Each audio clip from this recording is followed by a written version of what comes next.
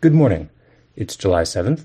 It's going to be another hot day, though not as hot as yesterday, here in New York. And this is your Indignity Morning Podcast.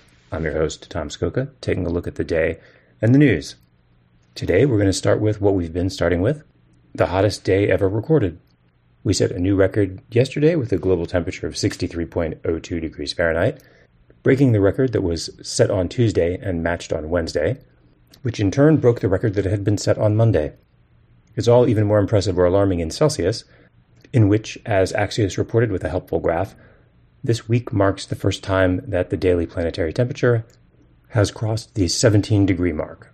Congratulations to Axios on packaging the terrible news nicely, and also on cutting through the clutter of Google search, which, like the planet's atmosphere, is being poisoned by human activity and reckless negligence in the name of chasing ever greater profits, so that if you try to figure out from Google News whether yesterday was yet again the hottest day, that information is swamped by stale stories from large outlets about the various previous hottest days.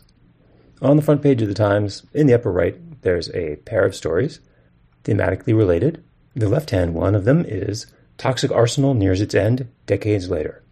The story of how, at last, the United States is finishing the long-running project of demolishing its stockpile of lethal chemical weapons. Shout out to my old childhood neighbors at Edgewood Arsenal.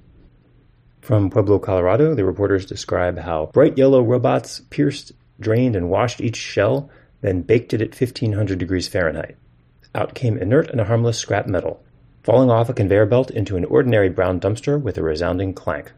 Now the weapons at Pueblo are exhausted, and the ones in Kentucky, the last remaining stash, will be finished off shortly. And when they are gone, the Times writes, all of the world's publicly declared chemical weapons will have been eliminated.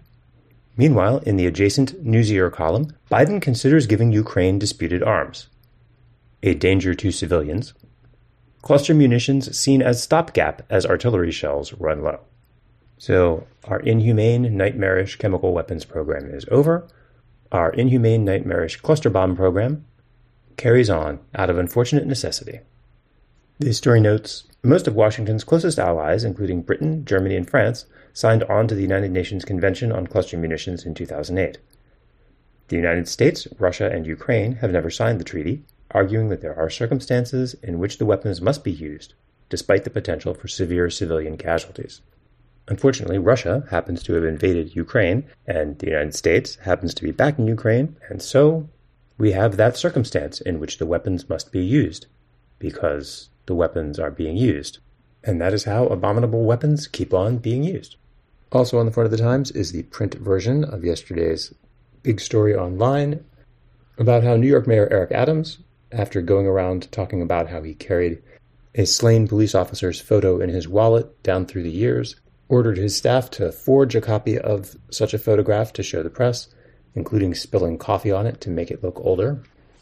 Adding to the Eric Adams mystique is the fact that in the picture where he shows off the forged photograph, he's not carrying it in a wallet at all, but has it stuffed into what the article refers to as a money clip, but which is factually an ordinary stationery store binder clip.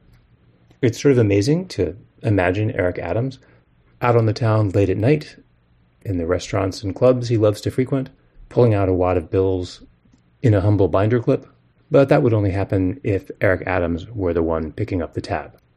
That's the news. Thank you for listening. Our special thanks go out to listener Daniel Grenfeld and listener Jane Skoka, my mom, for noticing that yesterday's podcast post originally did not include any audio for the podcast. Please subscribe to Indignity to keep us going. Have a happy weekend, and we will talk again on Monday.